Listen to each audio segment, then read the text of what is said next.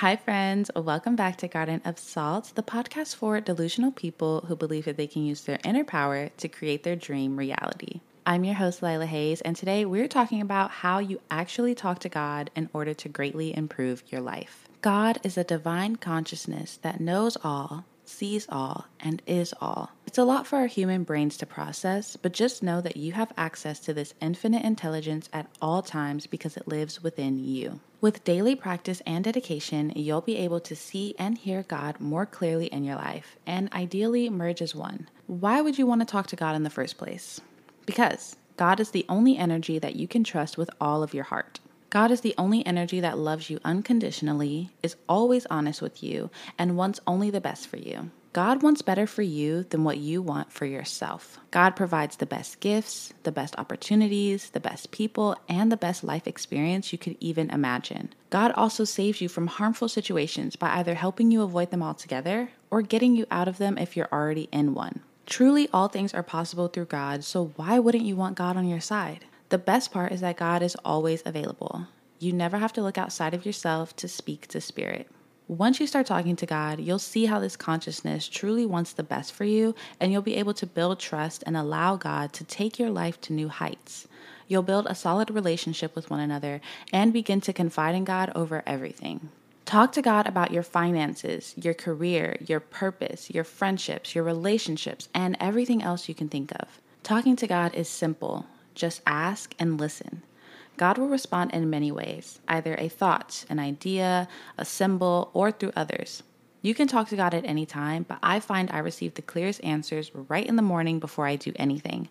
Your mind is fresh and you're still in this half awake, half asleep state, making you more connected to the unconscious. You don't want to look at your phone or do anything that would fully wake you up.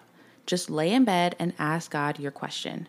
Or you can tell God to show you something. Sometimes I like to say things like, God, why am I so lucky today? Or, God, show me why I'm so loved by you today. And then something really good will happen that day, or I'll receive a surprise. On days where I don't have anything planned or anything in particular to ask God about, I'll be more open and ask something like, God, what do I need to do today? And in that moment, I'll have an idea pop in my head, and these ideas are always beneficial. God doesn't waste our time and energy, so when God tells us to do something, it will always be for our benefit. If you're unsure whether a thought or idea is from God or from yourself, you'll know based on how quickly the answer arrives. God will provide an instant answer, and it won't be anything you second guess. It'll be an inner knowing, just like how our intuition works. There won't be any anxiety or fear based in these thoughts or feelings. It'll just be an instant inner knowing. If you aren't hearing from God, that's because the signal is off. This is why it's important to honor your temple. If you're eating poorly, drinking too often, or doing drugs, you will not be in clear communication with God.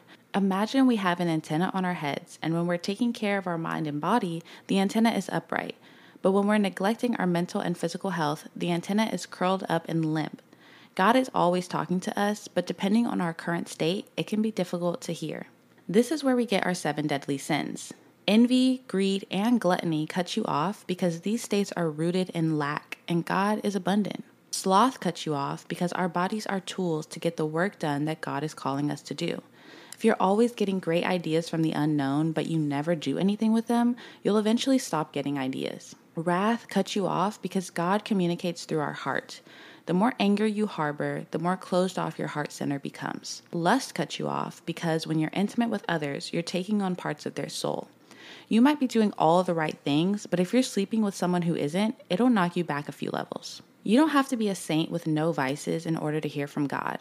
After all, we are here to enjoy the material world, but you do have to be mindful of how often you indulge in these things that are harmful to your body. This isn't just food, drinks, and drugs. This is also what you watch and listen to. Stop watching anything that produces fear and negativity in your body. If you notice that caffeine makes you anxious and nervous, work on cutting it out. Remember that God doesn't operate in fear and anxiety, so to be more in alignment with God, you want to avoid things that produce these feelings within you. And if you find your mind to be chaotic, start meditating, even if it's just for a few minutes a day. The more you learn to quiet your mind, the more clearly you'll hear God. Listen to my episode titled Manifesting by Meditating if you're interested in more. Depending on how cluttered your mind and body is, it will take some time and dedication to be able to hear God, but it's worth it. When you can clearly hear God, you'll start living your own heaven on earth. Fear washes away, all of your needs and wants will be met, and the quality of your life greatly improves. Let's go over some examples of how you can talk to God. Let's say you're looking to bring more money into your life. Right when you wake up, talk to God and say, God, show me how money can increase in my life today. You may get a business idea, a promotion at work, or someone may unexpectedly give you money. If you already have channels open for money to flow to you, you can ask God how to gain more clients or sales. Maybe you'll get an idea to post new content online or try a new strategy altogether. You don't always have to ask for something to be shown. You can say something like, God, why am I so successful?